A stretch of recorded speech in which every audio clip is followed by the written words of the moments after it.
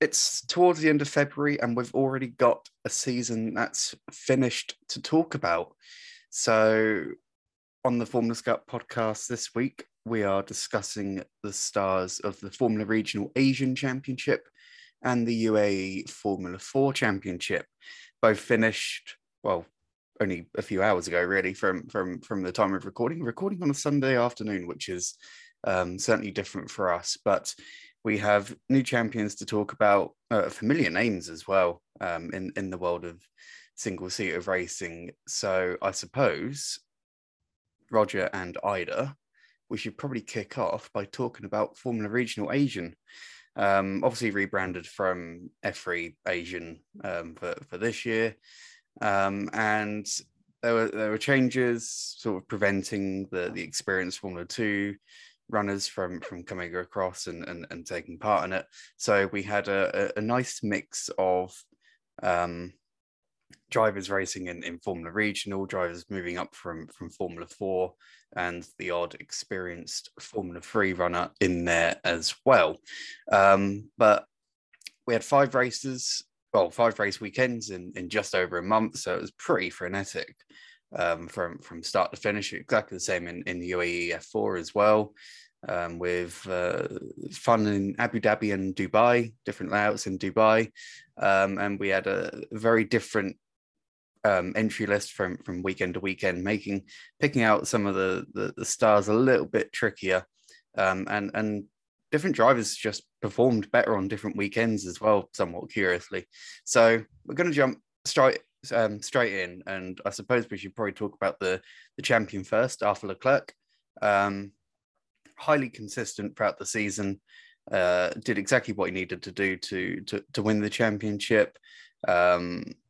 His first championship in junior single seaters, if I'm not mistaken, and he was, somewhat comfortably the champion, but it wasn't like he totally dominated the field. One of the, if not the oldest driver in the field throughout the whole season. So, Ida, I suppose we shouldn't necessarily sort of downplay his achievement as such. But it's quite simply a case of job done for the younger Leclerc, isn't it? Pretty much, yeah. And I think, which wouldn't have been clear if you were watching the races all the time, but Arthur Leclerc had Pedro Matos as his engineer. So he had the best engineer in junior single-seater racing doing his car. So if anyone was going to win within that Prema team, within the Mumbai Falcons team, that is technically Prema, then it would have been Arthur. So certainly job done, because he had the kind of the engineering talent and the mechanic talent behind him to win the title. Mm-hmm. And Roger, the super license points that comes with that, certainly handy for him. But what did you make of his performances throughout the season? He didn't really sort of make too many mistakes throughout the year, up until the bizarre last race of the season, where half the field seemed to be spinning off in the opening few minutes. Yes, exactly. I think that was the only error that I can remember from his season. I mean, I suppose Crawford also proved that dropping back from Formula 3 doesn't necessarily guarantee that you're going to be the star in the field. Obviously, Leclerc had experience in a regional car, but a couple of seasons ago, obviously. But no, I think he needed it as a confidence booster. You both know, we had long discussions about where to put Leclerc in our top 10s for Formula 3 and our top 50 overall, and got some criticism on social media for maybe being a bit too optimistic with our assessment of Leclerc. But I think, we felt the talent was there. Definitely seemed to be a confidence problem as much as anything last year. So hopefully this is a boost. I mean, he didn't luck into the wins, and you can't really argue with 4 victories. So, well deserved. Probably others missing rounds wasn't the main factor, obviously, in him taking the title. His main rivals did all around. So, strong, solid performance, and bodes well for Formula 3. Mm-hmm. certainly he'll be. He's got to be a championship threat this year in FIA Formula 3, being the retained driver from the Prema lineup from last year, with his teammates moving on to Formula 2.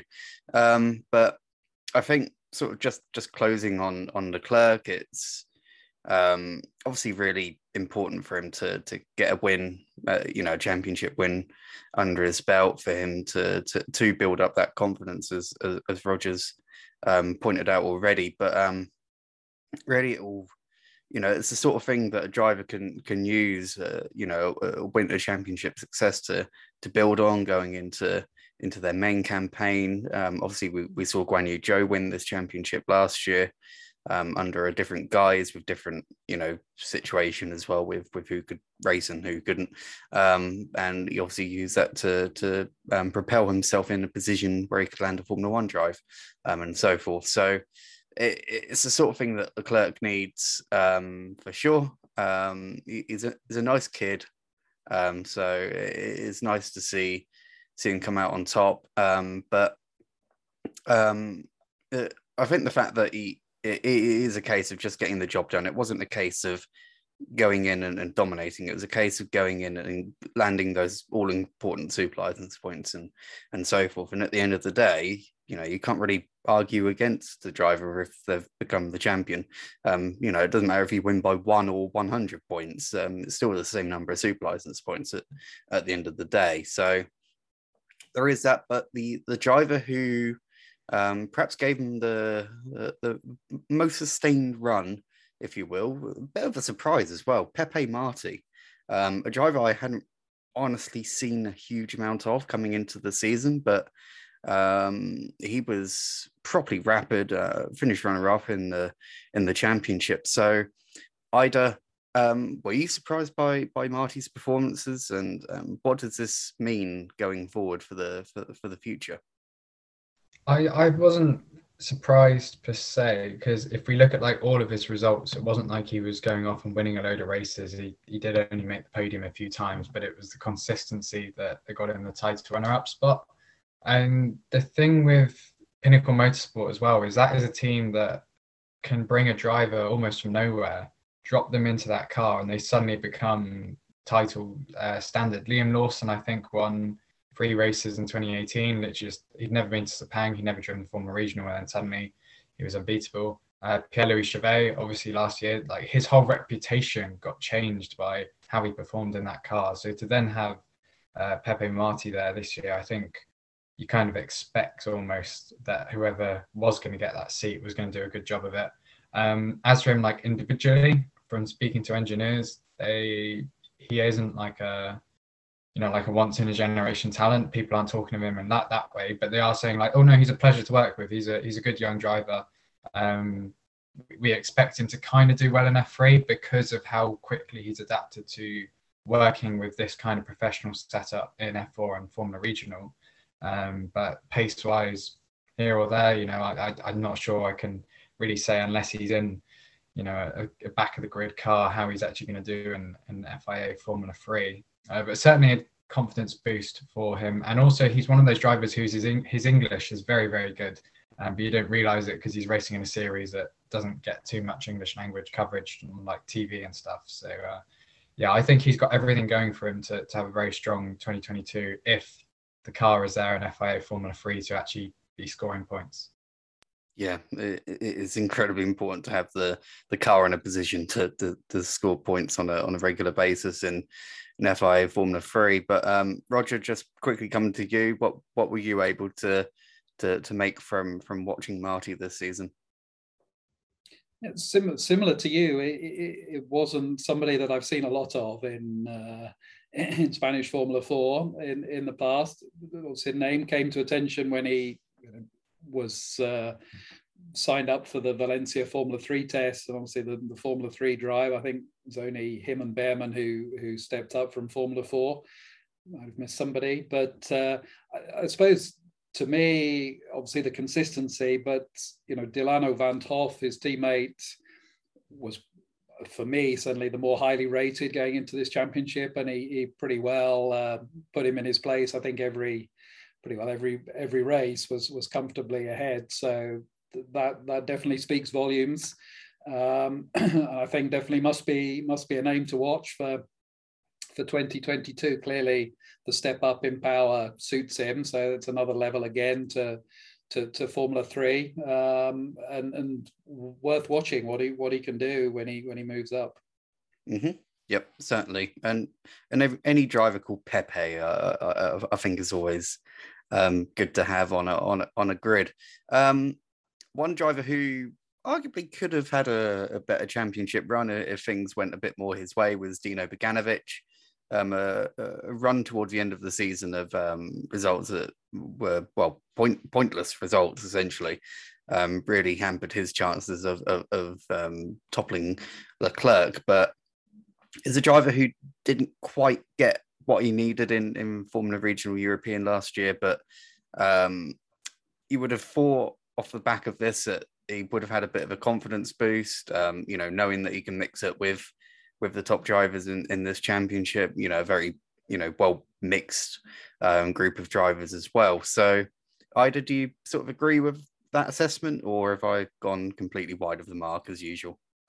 I think I'm in the small camp here of not being a person who rates Dino Beganovic that much. I think he takes far too long to get on top of the machinery he has and what he needs to do with it.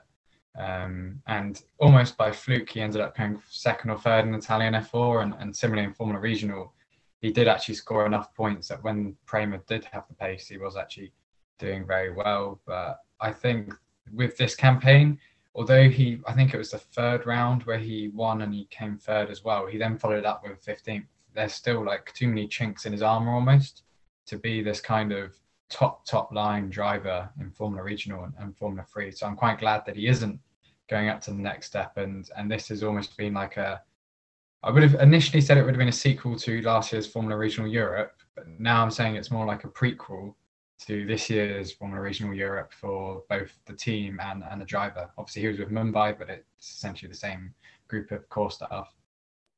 Mm-hmm. Yep. Moving swiftly on.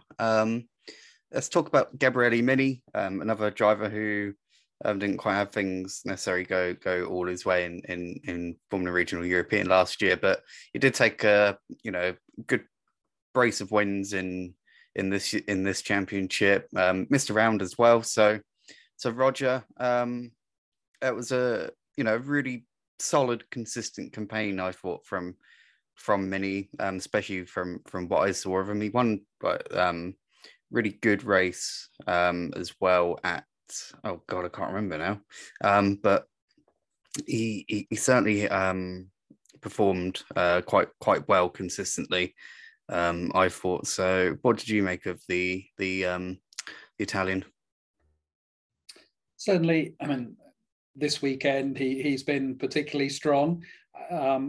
Difficult to know where to rate Hitech against the other teams, obviously, particularly Mumbai Falcons, stroke Prema.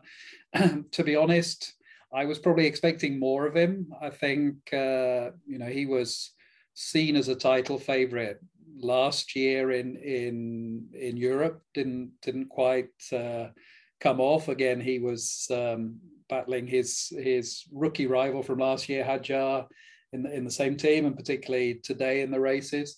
So, I mean, good performance, definitely up at the front. Said how you benchmark Hitech against the others, but I think I would have been expecting him to be mounting more of a challenge to Leclerc, to be honest. Mm-hmm. Yep. Let's talk about a few drivers who were only around for a couple of rounds, but I think certainly made a really strong impression. Sebastian Montoya, I nearly called him Juan Pablo there for a second, obviously, and Adrien David. I thought they were both really, really strong. I was very, very impressed with Montoya in particular, given how difficult he seemed to find winning in Italian Formula 4 last year. So, Ida, what did you make of those two drivers in particular, and just how talk us through sort of the idea of drivers only rocking up and doing a couple of rounds in this championship as well, because we saw the lineup changing from weekend to weekend quite regularly. Yeah, so there's kind of 4 reasons I'd say that some drivers do it. One of them is to retain rookie status, and whatever you're going to do next. If you do 4 rounds, it tends to be the case that you then lose rookie status. But I think actually in one of the series, the rule book says it's if you've done 3 rounds prior to the 1st of January. And because this series is taking place in February, I'm not sure if if they are going to retain rookie status or not. Rafael Kamara is one of those drivers which I've seen a bit of discussion online about whether he will be a rookie or not, because he technically done no racing at all prior, and now he's suddenly done a season in F4 UAE. So for Formula Regional, it'd be if you're going into the European Championship, do you want to retain rookie status there? Like we had Isaac Hadjar and Gabriel Mini were the top 2 rookies last year, and Hadjar did Formula Regional Asian, but he only did a bit of it. So that's one strategy. The second one is because a lot of the teams are actually on kind of shutdown, not necessarily shutdown, but like in January, there's less going on and it's harder to, make visits to the factory and the workshop and go look at the Formula Regional car. So you may go, oh, well, if I can only visit them halfway through January, I can then only go to my sponsors and say, this is what the team can offer. I'm impressed with the team doing this. And by that point, you're looking more towards the end of February to kind of instigate those deals and get them across the line a month later. So teams actually go, well, unless you've decided you're going to do Formula Regional 6 months beforehand, we'll have these cars ready for the final 2 rounds, or at least these drivers who are want rookie status have only signed for the first 3 rounds. So these 2 seats will be vacant for the final 2 rounds of the season. So there's that aspect as well. The third one that people do part-time in this series in particular is it's in Dubai and it's in Abu Dhabi, and people want a holiday.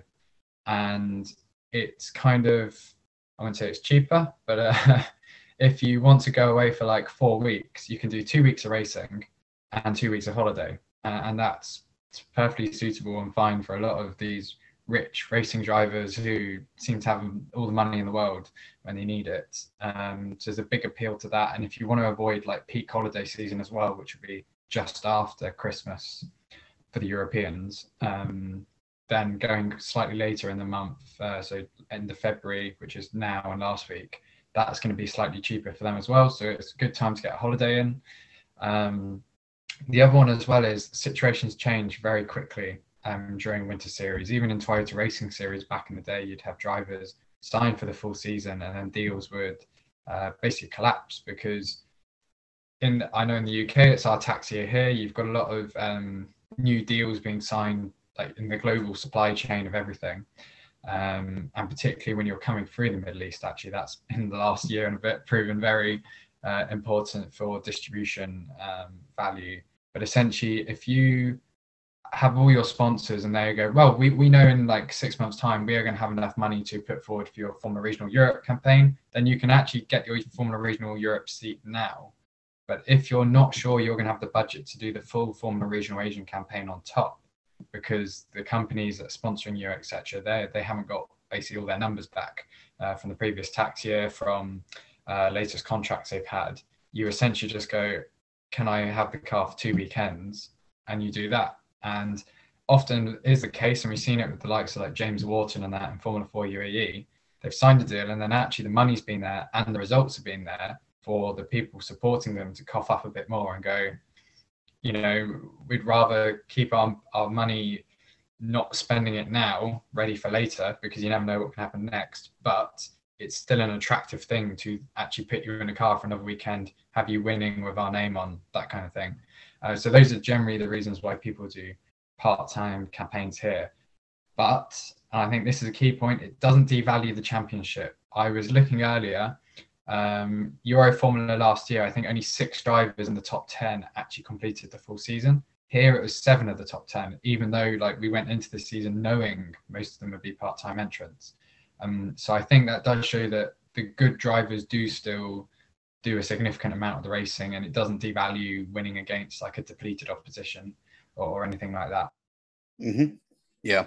And, that's why it's important that there are, really good analysis podcasts and so forth to tell you who performed well on particular weekends and so forth. But yeah, just on Montoya and David quickly, obviously they both won races, and I think they certainly made a good impression in the time that they were there, even if it was a little bit earlier in the campaign. And but quite a lot has happened since then.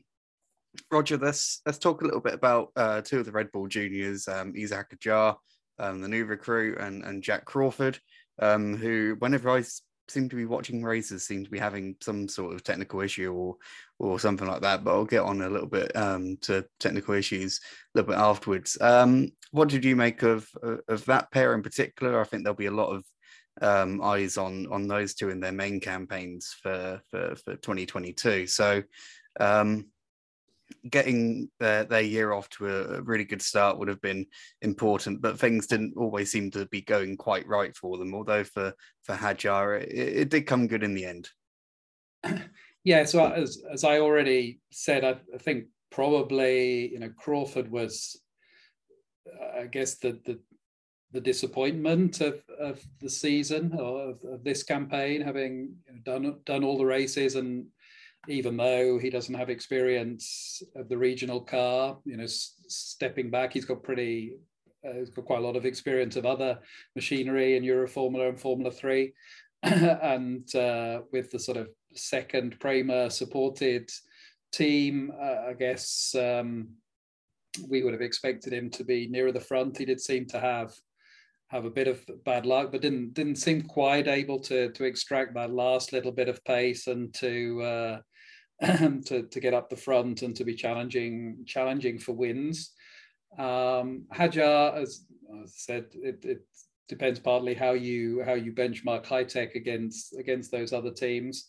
And certainly, I suppose until this weekend, I'd had the feeling, though, even allowing for Mini missing around, that Hadjar had the edge on Mini. That may just have been the races that I spent more time watching, but felt he'd just edged Mini over the season, and had obviously some bad luck with retirements. So I think he obviously stepping up to Formula 3. I think he's a fast developer, so I think he'll feel that was a successful campaign, particularly jumping up to third place with today's victory. Mm-hmm. Yep. So did anyone else stand out for you this season who you felt really deserves being brought up, Roger? I think probably the only name that I could think of would be another driver that I think only did 2 rounds, which was Bortoleto. I guess for race, or 3Y technology with race. I mean, clearly the team, once David and Bortoleto left, then the team seemed to be struggling, whereas they'd been running at the front with those 2 guys around. I think he ran Hadri and David reasonably close in the same car, and I think David, as we've touched on, was must start as probably title favourite in Europe, assuming he comes back with race. So I think Bortoleto probably on the sort of negative side, apart from one weekend, essentially Paul Aron struggling as well, and think that was somebody that we probably expected would have been a title contender, and didn't really feature strongly, certainly in the first three rounds. Mm-hmm. And Ida, who else do you think deserves a special shout out for their performances this season? I'm going to go very left field and go Ayato Iwasaki, who is the Japanese licensed Filipino, or the other way around. I can't remember which one it is now. He was one of only 3 drivers to actually finish every race this season, the others being Arthur Leclerc and I think Thomas Ludi from the Masters class, who was obviously so slow he wasn't fighting with anyone.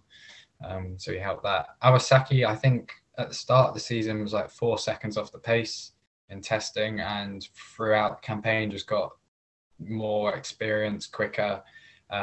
pretty clean. I think there was actually one spin of note, but clearly it didn't impact too much because they finished every race. The best result was 11th place, so they didn't actually score points. But when you look who was just ahead in the standings, like Oliver Goff, Nicola Marinangeli, drivers who are actually aiming for FIA Formula 3, and Iwasaki's come straight from karting and from karting scene that isn't maybe as competitive as Europe. I think that's very impressive. And also Pasma and Belov. Pasma is a bit like I don't know, almost like the Felix Rosenvista Formula Regional now. Like I feel like if he goes back and does a full campaign, he's now going to dominate it like Rosenvista in 2015. But he was on the pace as soon as he came back halfway through the season. And Mikhail Belov at Evans GP as well. Belov's going to MP Motorsport. Decent backing behind that drive for this year because of his performances from last year. So two drivers who I think there's no money behind them, but they've shown, particularly in this series, that results can get you somewhere. Mm-hmm. Yep. And I'll quickly touch on one driver who I think there was a lot of sort of eyes on coming into the season. That's Chen Bolot-Bashi. And well, his campaign was pretty much over before it started, with 3 retirements in the first 3 races, and then the car couldn't be repaired, and then just called it quits after that because there was no chance of securing any meaningful super license points. So that was a little anticlimactic. But the reason behind that situation was a stall on the grid, and that's something else I do want to touch on briefly. That's the reliability of the cars. The reliability seemed absolutely shocking this season, especially compared to the all new 2nd generation Formula 4 cars. But I can't recall seeing so many times, a regional car, stalling as it did, and there were so many times where they just completely conked out. So, it's totally inexcusable for it to be happening so regularly, and to have so many different issues as well, and on a regular basis. It's not a particularly fun car to necessarily watch, although the racing was generally pretty good in this championship. And it's not a particularly exciting car, but for reliability to be so bad as well was quite remarkable. Other real point I want to bring up, like I thought the driving standards were a bit sort of patchy at times, but that's what you would probably expect in a grid of 30 Formula Regional cars. I know that there was a clip being shown around on social media in the early stages of the championship of a collision happening, but that would probably happen in pretty much any other championship with how that particular corner is designed in Abu Dhabi.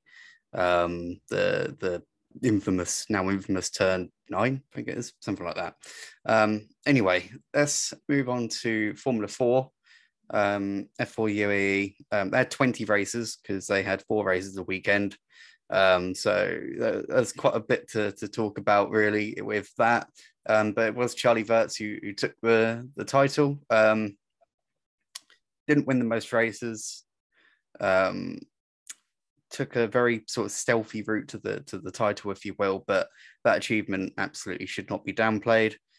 We don't know what his main campaign is going to be in 2022 as yet, but Ida, I always like talking about 2nd generation and 3rd generation drivers and so forth, and I thought it was again, like job done from Wirtz, but he was pushed by plenty of his peers. Yeah, and I think the fact that he hasn't got a 2022 program confirmed yet might be like the title might literally be job done in getting something across the line for that, because all of his teammates I think had their kind of F4 programs this year confirmed. Aidan Neat, though, going to British F4 rather than Italian F4. But obviously, he's a 2nd generation racer as well. Antonelli, also. Lawson, also. Stenshorn, also. The list goes on. He only won 2 races in the end, and both were on the Dubai Autodrome Grand Prix layout, which is it may not look much from like when you're watching it on TV, but because of the temperatures they were racing in, it had a big difference on like tire wear and stuff. And it really came down to who could do the best job in keeping the car kind of alive in races. And Aidan Neate did a lot of battling with Wirtz and Kamara, and ended up kind of not looking after the tires. So this is where Charlie Wirtz kind of came to the fore, that he had that ability. And potentially that's something from his experience in like rallycross and various other things he's done, that he's picked that up. He was very consistent as well, so that always helps. And I think in a lineup where there was a lot of egos almost, and I'm not saying egos in a bad way, because all the drivers I've spoken to, they've all seemed, very nice young guys. But that's a lot of drivers who have a lot of hype behind them. And Wirtz arguably went in with the least and came out on top. So to keep his head in that kind of environment as well was a very good job. So yeah, job done entirely by him. Mm-hmm. Roger, got anything else to add? I suppose, firstly, I'm old enough to remember when his father was the second generation driver. So I guess, as Ida mentioned, also the rallycross link takes you back to his grandfather. But I think, we probably shouldn't completely forget the trophy race from the Grand Prix support, which, obviously wasn't a full field, but that was at Abu Dhabi. So, he did win that as well. Seems eons ago now. But obviously didn't end up being part of the championship. But, I agree with what's been said. I think it would be fantastic to see him get a full season in Formula 4 and to take on some of these other guys we're going to talk about in a second. And I think definitely deserved it through his consistency. Formula 4 is quite often about staying out of trouble as much as being quick. And a lot of very enthusiastic people, a lot making their single-seater debuts. So staying on track and not getting taken off and not getting involved in those incidents is a pretty crucial skill. So it's very very well done, and I think was on the pace throughout the whole championship. So deserved championship winner. Mm-hmm. Yeah, and his dad was pretty handy in championships and particular long races, which featured looking after the car and consistency and so forth. So it does run in the family genes. But Rafael Kamara absolutely deserves a mention, because he missed the first round due to illness, but rebounded really strong. And at one point, it did look like he was going to be in a position to snatch the crown, despite missing those 4 races. That's a big bundle of points he would have missed out on. So, Ida, do you reckon that Kamara could have taken the crown if not for missing that opening round in Abu Dhabi? And what did you generally make of his season? Because when he started winning, he pretty much didn't stop. Yeah, going off his average points scored, he actually scored 210 points, but did 16 races out of 20. So turning that into 20 would have made it 262.5, which would have put him 7.5 points ahead of Charlie Wirtz.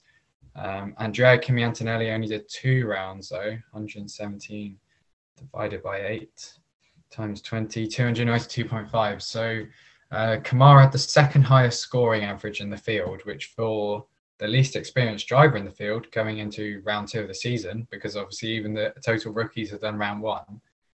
That's pretty impressive. Obviously, he did do a fair bit of testing last year, mostly with Cram Motorsports.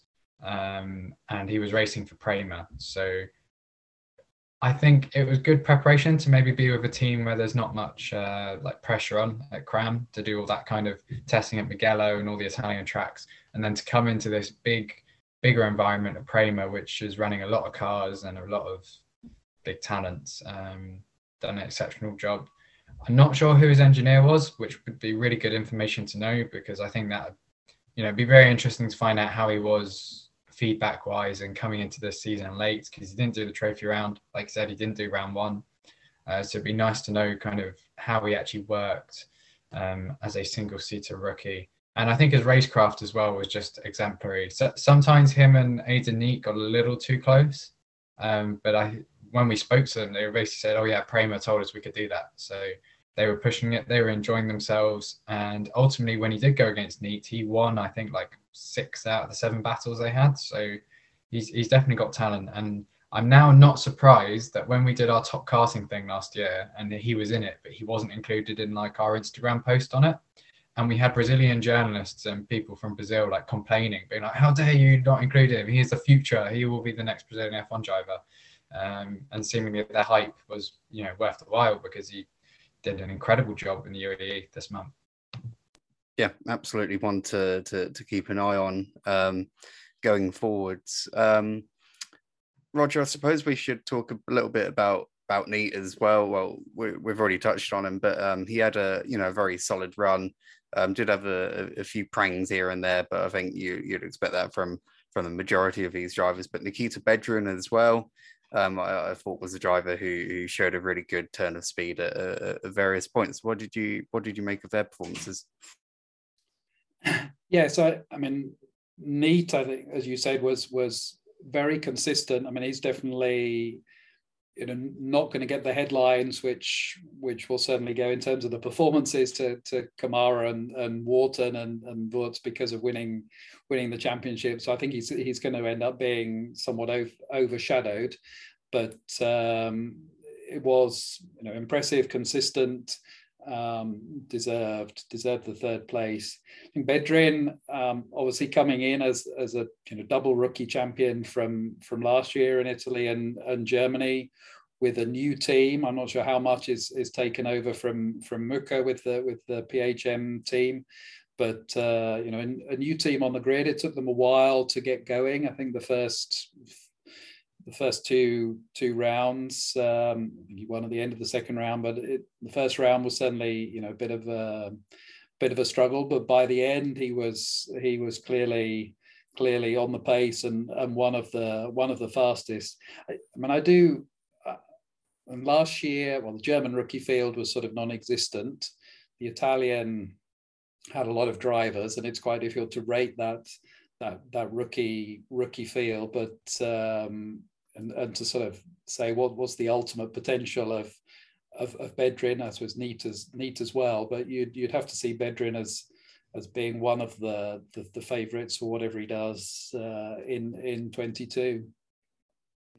Yep, certainly. Another driver who missed around but was incredibly impressive in the first Dubai round was James Wharton. He won, I think it was 3 of the races there, and the only one he didn't win was the reverse grid race. So I'd talk about Wharton and also why his season may have tailed off a little bit after that weekend in particular. Well, I guess because the others are getting more experience. He came in with the Mitre, the Ferrari Junior team, or Ferrari Driver Academy. He'd done a lot of work with Prema over the last year, so he's had all of that support. So it was no surprise that he did win. I think he was against a bit of pressure because his reputation's kind of taken a knock in the last 18 months, despite joining Ferrari. So that certainly pushed him there. And like Neat, he got in a lot of on-track battles, and simply the tyres just gave up, half the time. He was qualifying in the top 3 or top 4, would be there until like halfway point of the race. And then once you get wheel to wheel, the car is not enjoying it around Dubai Autodrome. Wharton did the first 2 rounds, and then he missed because he was only supposed to do those rounds, hand over the car to Antonelli, and then Antonelli hands it over to Lawson.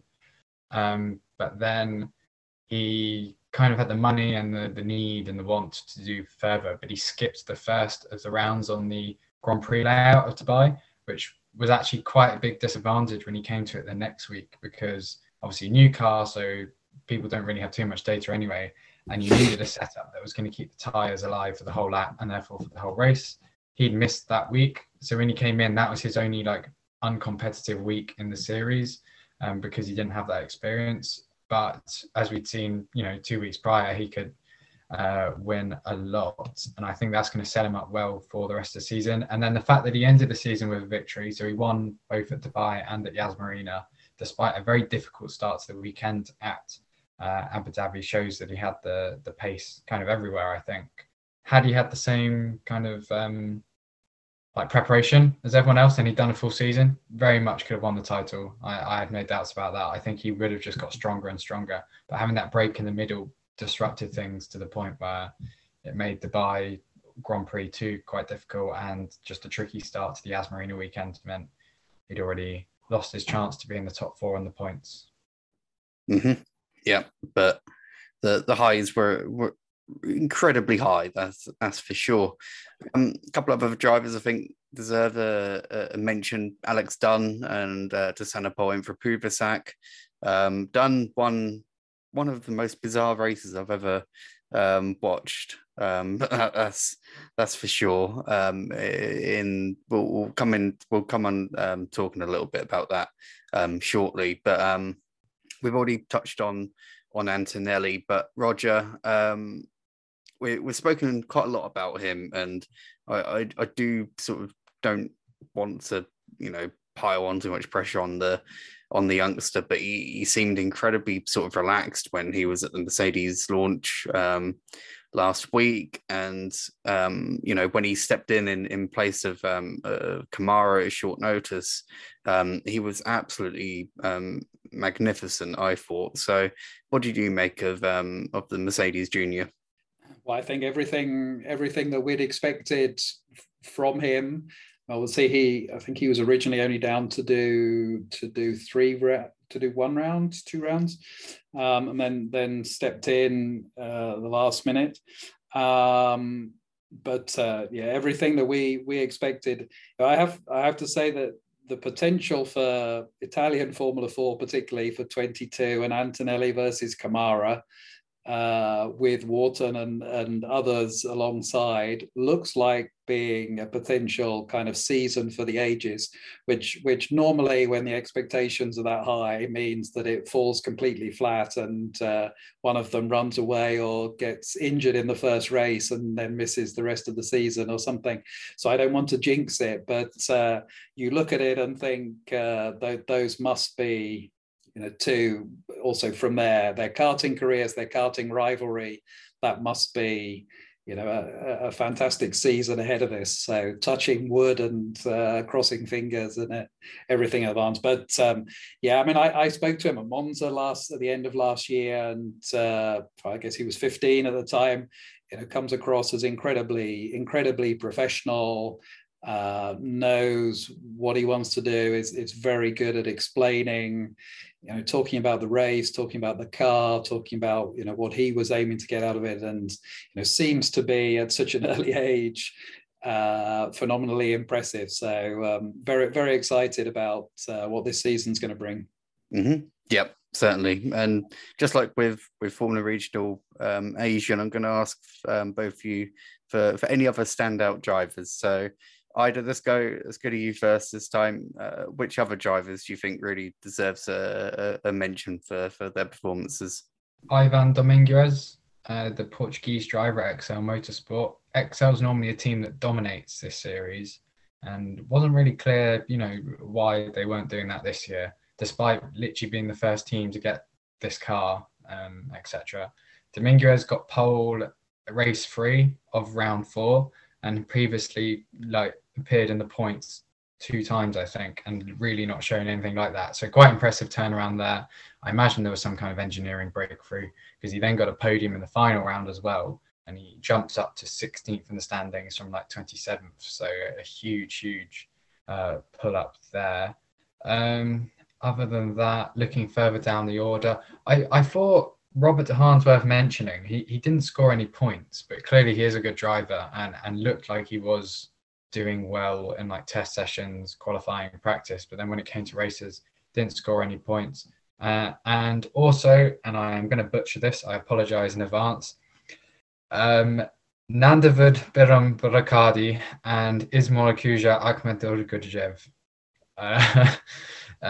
Those two were the Thai and the Uzbekistani at Excel Motorsport. Not much experience of anything like this, and both of them, we see how embarrassing certain drivers are at Formula 2 level who shouldn't be there. These two drivers, came in, people were a bit looking at their karting results, they're not very good, but they actually kept themselves out of trouble. They sometimes, fought for higher positions in the top 20 rather than the top 30. And in the end, they finished ahead of Victoria Blochina, who is actually quite a highly rated karter. So they did a decent job given their experience. And also, I think the people of Uzbekistan are going to be quite happy about, having their own Formula 4 driver now. Yes, absolutely. And, more representation, in terms of different nationalities and so forth is something that absolutely, should be celebrated. So in a way, a bit of a trailblazer, because Uzbekistan doesn't exactly have a rich motorsport history, to say the least. Roger, I'm not expecting you to have any names to butcher as such, but did anyone stand up for you in UAE F4? I was trying to think of ones with slightly easier names to pronounce, but I was also going to go for Ivan Dominguez. But I think Martinho Stenson, I obviously came in highly rated. I thought looked impressive as a rookie. Was often at the front in testing and qualifying, and race wasn't that strong really in Formula 4 last year. He was comfortably ahead of his teammates. So I thought, and obviously again gets a little bit put in the shadows by Kamara and Wharton in the rookie standings, but I thought he looked definitely a name worth following. And Rinichella had a couple of storming drives up the field, particularly I think in the last round, maybe in the one before that. So, but again, was somebody that didn't trouble the scorers, as they say. But some impressive names. Christian Ho as well in the last round or towards the end. I think that was his single seater debut, if I'm correct, and came in halfway through, which is not easy to do, and looked on the pace. I'm not quite sure what happened this weekend, particularly in the reverse grid when he was on pole, but so it was a bit unfortunate there. But again, with the junior team backing, but looked certainly a name worth following. For sure, and I agree with all of those, and I don't have any others to add. So there is that. One other topic I do want to bring up with Ida in particular, because you've been following the tumultuous introduction of the second generation Formula 4 cars very much in depth, and I want to get your thoughts on what we've learned from the 5 weekends of racing about this new car and what it might mean for the various Formula 4 championships that will be running the second generation car this year. I think we've learned a fair bit. There's quite a few drivers who, because I didn't watch all of the races, but then if I was like browsing for Instagram or whatever, I'd see a lot of the drivers post, and seemed to be stalling was still a big issue. What tends to be the case is teams will get a bit like adventurous with basically the throttle and mapping and things like that, and then that's what causes a lot of stalling to occur. Even though the driver can do it themselves, they can mess things up. It's often the teams at this early stage will just try experiment with things, and then it goes wrong, and then you don't have it as an issue anymore. That's what I expect to be the case, because most of these teams only did F4 UAE to get experience of the car, to try and push it here, because they essentially want the bigger results in Italy and places like that. So if they're making mistakes with their fifth car here, then that's less of an issue. It looks quite good for racing, which I was surprised by, because normally once you add downforce to a car and weight to a car, it does the opposite. But we had the joint closest finish in Formula 4 history, 0.003 seconds, I think. And we're going to do a feature on the top 10 closest finishers of all time. Unsurprisingly, most of them are in Formula 4 Southeast Asia. Then there's also, with this new car, because I think Paul Aron actually did the first dev running, and a few of the Prema, it was calling upon people who were basically local to Verano, the test track, and it tended to be a lot of drivers with Prema experience. So I'm not surprised that then Prema has been the team to beat. Of course, they were the only team that was able to fly their car out as well, so they got a bit more just in the garage time with it as well. And they just ordered a lot of cars. That always helps, because Mumbai Falcons initially was supposed to be with Prema and then ended up going to Excel Motorsport. I'm not quite sure why that occurred, why they got the technical support from Excel instead. But, you know, there's been a lot of questions unanswered here. One of them, of course, is what happened to Carlin. They said they were going to join with 2 cars, and they said, oh, no, we're not announcing our drivers yet. We're not announcing our drivers. And then they never turned up, and we don't know what happened there. Some of the teams, actually, JHR is a good example, had a chassis in Britain as well, and they were doing shakedowns there. High Tech was doing shakedowns there as well, Argenti. So you had this kind of comparison of data, because the engine temperatures in particular, when you're doing middle of the day Dubai and middle of the day Abu Dhabi, is way higher than what you can be doing in a rainy Red Bull Ring in September or Thruxton in May or stuff like that. It's very different climatic conditions, and it means you're actually putting different kind of wear on the parts as well. So you do need to have this kind of, I've forgotten the word now, when you're doing like a test, you have like a 0 thing, and then you do other results based off that. So with this season, obviously it's a lot of racing experience. We can see how it is wheel to wheel. We can see what it's like with, I think they use Pirelli tyres rather than Gitti tyres. So I'm not quite sure on that one, because I think Formula Regional uses Gitti. Hence they have a bit more racing than other regional series.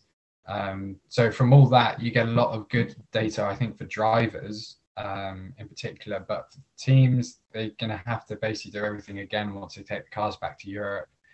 Different series also have different tech regs anyway of what bits you can use. And even stuff like exhaust and stuff, there's different rules to different series. So that's going to be a big learning process. It's going to take a lot of time. But the whole reason they've got like 5 or 6 cars each is so they can then you 6 times faster to learn something and then apply it. So that is the plan there. The only other kind of concern I would have after this 5-round season, and in particular, we saw, you know, in Spanish F4, we've had MP Motorsport dominate in the last few years, and Italian F4, we've had the Rick tax, because Rick was the engineer of Vesti, Hauger, Edgar, them, and everyone who won in ADAC and Italian F4. So we have that tax there, but obviously VAR do actually rival Prema more often. Here, I didn't see anyone beating Prema regularly, like on particularly like outlaps and qualifying and stuff. Prema seemed to be the team that they didn't have to like go, oh, we needed the perfect clean air, we needed this.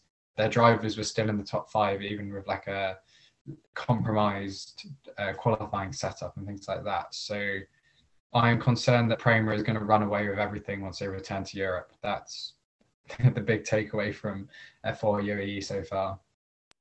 Mm-hmm. And well, I mean, it just shows how good Prema is as an operation, regardless of really of what championship it's in. That's why when I last year, when I was talking about like the disappointments of the year, I joked that Prema had to be the disappointment because they didn't win everything, unlike in 2020. But I think the final point from me that I want to bring up is not so much driving standards, but making mistakes in certain situations, such as red flag situations, and something we saw earlier on in the season.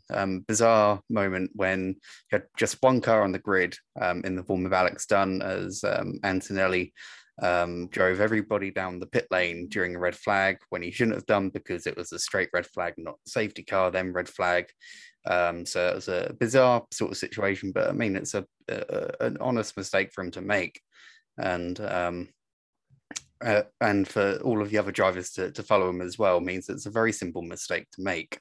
We had the bizarre situation where 27 drivers picked up a penalty or whatever it was. But the weirdest thing was that it happened again in the final round, and it was utterly bizarre. But it's wrong really to really criticize the drivers too much for this. They may not have received the right information from the teams and so forth, and the you know, we know that sporting regs can be complicated and so forth. So you know, these drivers 14, 15, 16 years old, they shouldn't really be you know, being slammed so much on social media, and in particular on YouTube chats and so forth, which is a bit sort of concerning from my point.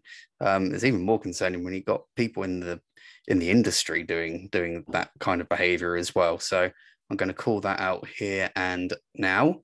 But just generally, Ida, last word on driving standards as well, because we saw generally quite a lot of penalties being handed out, and sort of thing that you could argue is to be expected when you've got a particularly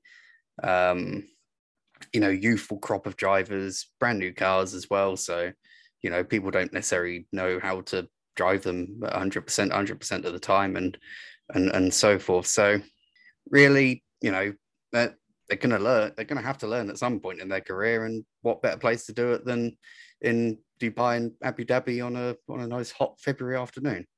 Yeah, absolutely. And I think looking at British F4, because that's one where you do have a lot of penalties and a lot of close racing, you'd maybe average one penalty per race for 15 cars. We have 30 cars here, and there was at least 2 penalties per race.